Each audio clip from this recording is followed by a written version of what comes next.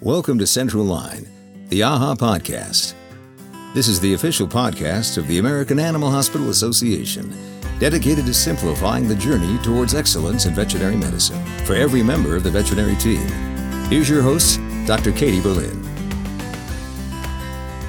All right, Dr. Adam Hechko, thank you so much for joining us. Oh, thank you, Dr. Berlin.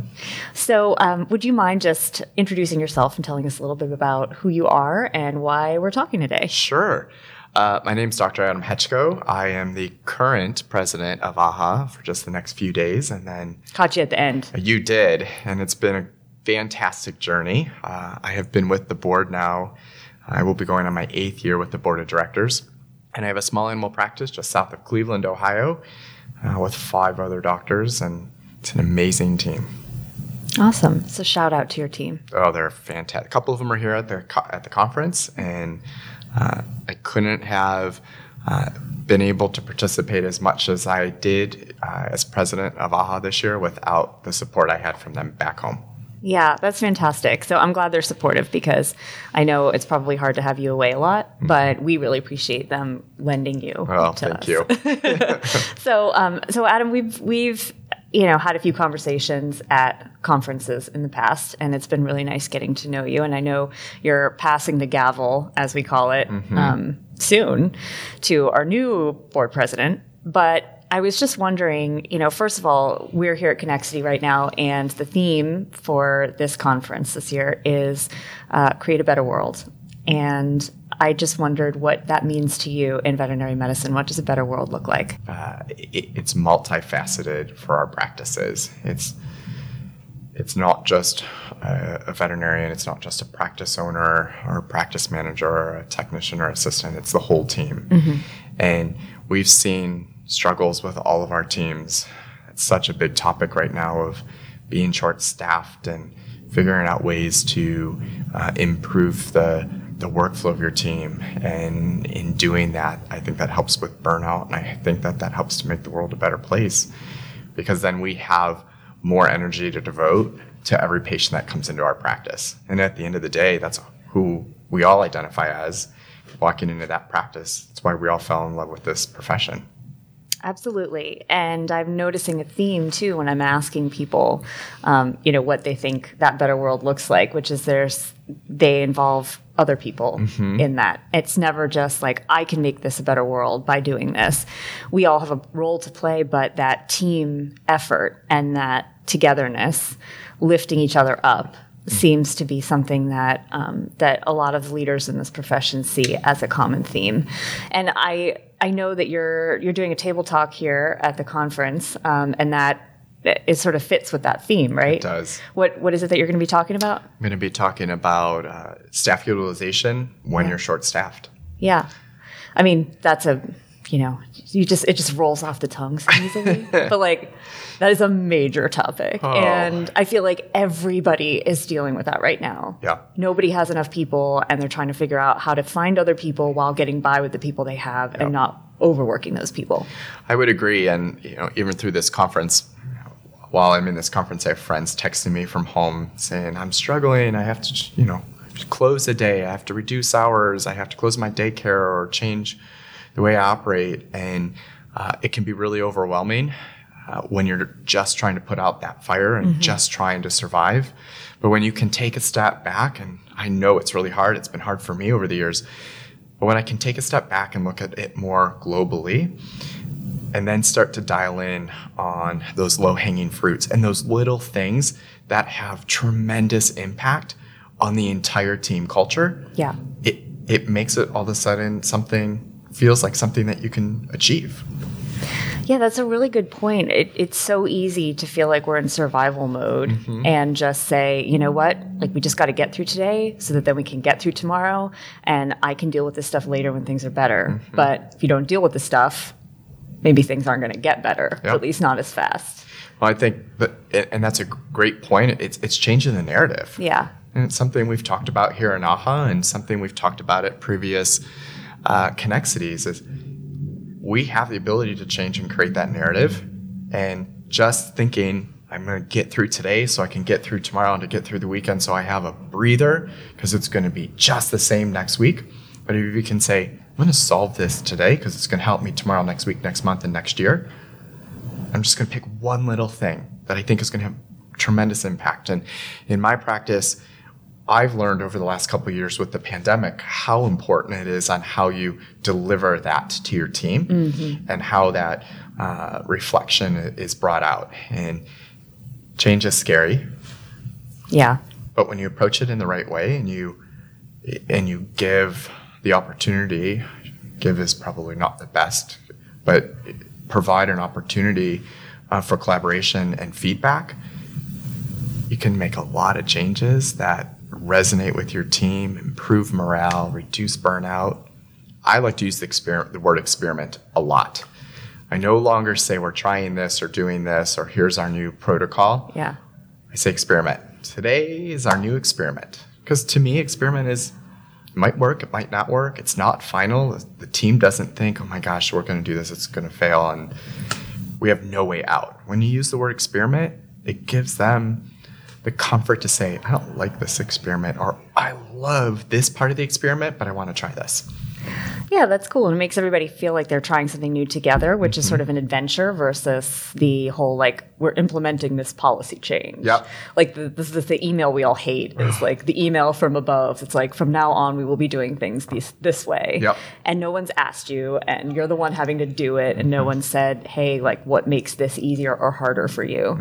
So I really like that. As somebody who was a career associate, never wanted to be an owner or manager, definitely did not have that aspiration and didn't have that voice in the practices I worked in. It was really nice when someone would just ask us, what would make your job easier? And how do you think this procedure would work from your point of view? So that's very cool. I think the important thing that I've taken out of this over the years is I don't have to have all the answers. Yeah. I have to be inquisitive. I want to learn. I want to grow. And I can see it through somebody else's eyes when I ask those questions. Yeah. And present it in a way that's experimental. It seems simple, but it's not something that every practice owner does, for sure. It's a very conscious effort. And the first few times I did it in my practice, when we made these big changes because of the pandemic and everyone's panicked and they're rolling their eyes because they don't know what's going to happen. And then we try it and they give some fantastic feedback, and then we do it again and do it again. And now it's become a part of our culture of, let's experiment with it. Yeah, that's pretty awesome. And we've all gotten a little bit more accustomed to change, I think, in the last few years. So the last 2 years especially, and that is at once good because we know we can change and it won't be so bad probably, like as bad as we think it will be anyway. But also when like how you buy your groceries has changed, then the last thing you want is more change. Right. So the change fatigue is real. Yep. I do think, there's something to be said for experimenting at work in a way that provides an atmosphere of safety. Like, experimenting can be scary. Like you said, change is scary. But there's something that feels safe about embarking on these things together and knowing that they could be temporary or they could be changed. Trust is a big part of that. Yeah. Right? Yeah. And as a leader in the practice, being able to take feedback and that's tough. Hear sometimes. it. Because sometimes it's not what you were expecting. Yeah. And to be able to say, oh, you're right. That's not how I looked at it. That's not how I interpreted it. And what a great perception. Yeah. You have to be humble. Yeah. That's true.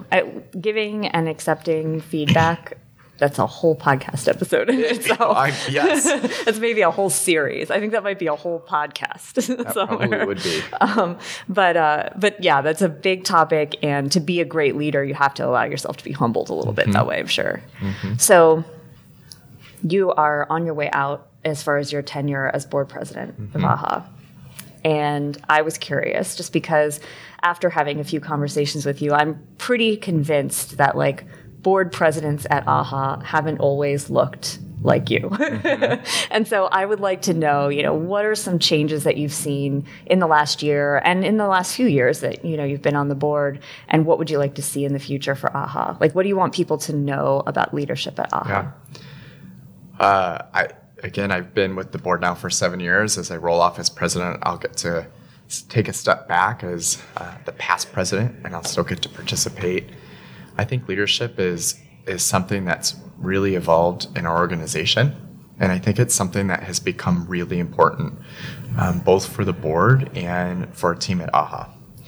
And over the years, I have seen those changes of we're going to do or make this happen, and we're going to take that feedback and we're going to design it around the team that we have. And I think the big thing that I see with Garth now is the way that he operates. It's human-centered design. He designs what the group helps design, what the whole group wants, and it's an inclusive approach. There's always room to improve, by far. Yeah. But I think as we roll forward, I hope our board continues to be inquisitive and to look beyond at what's in front of us and what the future can hold. Because today, some of the things that we're talking about in Connexity are the result of that thought process and that ingenuity and that excitement to move our profession forward, between the benchmarking and our cohort accreditation now, bringing communities together, and the certificates program, taking our guidelines and turning them into fantastic learning opportunities that we just don't have to go through 24 pages of a document, but it's immersive and interactive. I am so excited to see those type of things continue with AHA to help our profession. And the one thing that the big change that I would say that I've seen over the years is recently we've really put a focus on looking for what our members want through surveys. And I'm sure many of our members that are listening probably have heard or seen a survey come through at the request of AHA, and their voices make a difference. Yeah. Those surveys are presented to the leadership team at AHA. They're presented to the board. They give us so much great information so that we know we're putting our efforts and our infrastructure and investments in the right place to help our members in a scientific way. Like, there's no doubt this is what our teams want. We're going to deliver.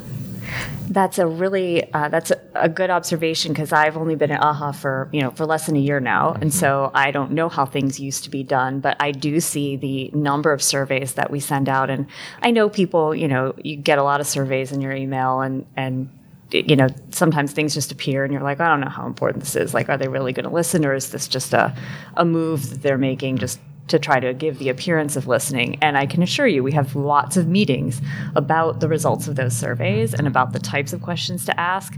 And I hope people will take the time to fill them out if they haven't done that in the past, because those surveys really do drive decisions, big decisions that we make at AHA.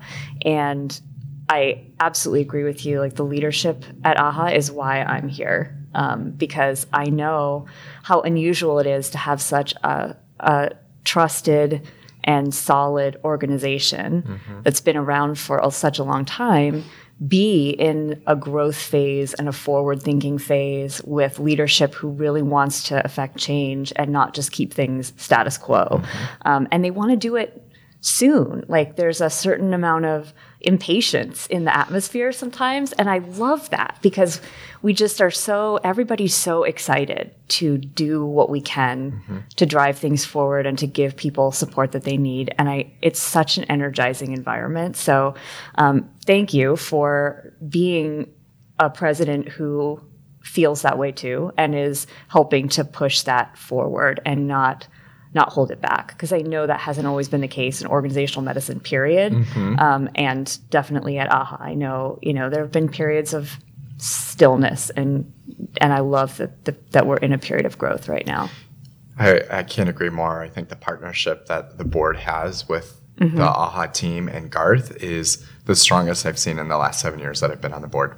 I love that. And it feels collaborative. Yeah. You and I are here talking today. That's not something that we would have done years ago. Right. And so these types of little interactions and recognizing the whole AHA team when we're at this conference really gives us an opportunity to continue to strengthen our resolve for our members. Yeah, absolutely. I always want people to know when they ask me about my job or when they talk about AHA and they're like, what is it like working there? And I want them to know how much AHA is driven by passionate people, like even people that never worked in vet med before. You know, it's an organization. There are going to be people from all different backgrounds, and that makes us stronger. And it definitely brings perspectives that we need. You know, most veterinarians don't have a lot of training in a lot of other things. So we need input from people with all different backgrounds, but the underlying theme is one of passion and real love for this industry. And that's the number one thing I want people to know when they think about AHA is, you know, we're not just out to make stuff, you know, so we can say we made it. Right. It's like everything we do, we want it to be helping with people. Purpose. Exactly. There's a purpose behind it. Yeah. And we want to hear about it if it's not meeting that purpose or if there's something that we're not doing that we could be doing. But I really appreciate your perspective and your leadership, which is you're the only president I've ever known at AHA. so, you know, to me, it's just you're the president. That's how it goes. But in fact, your name tag just says president. So it does. Does it say president of what? Yeah. But I appreciate that leadership so much, and I'm excited to see what happens in the next chapter. But you know, we'll still see you around. Absolutely. Yeah. Yeah. Dr. Adam Hechko, thank you so much for stopping by. Thank you, Dr. Berlin. Thanks for listening to today's episode of Central Line, the AHA podcast. If you love what you hear, please take a moment to leave us a rating and review. For more resources to help you simplify your journey towards excellence in veterinary medicine, we invite you to visit AHA.org. That's AAHA.org.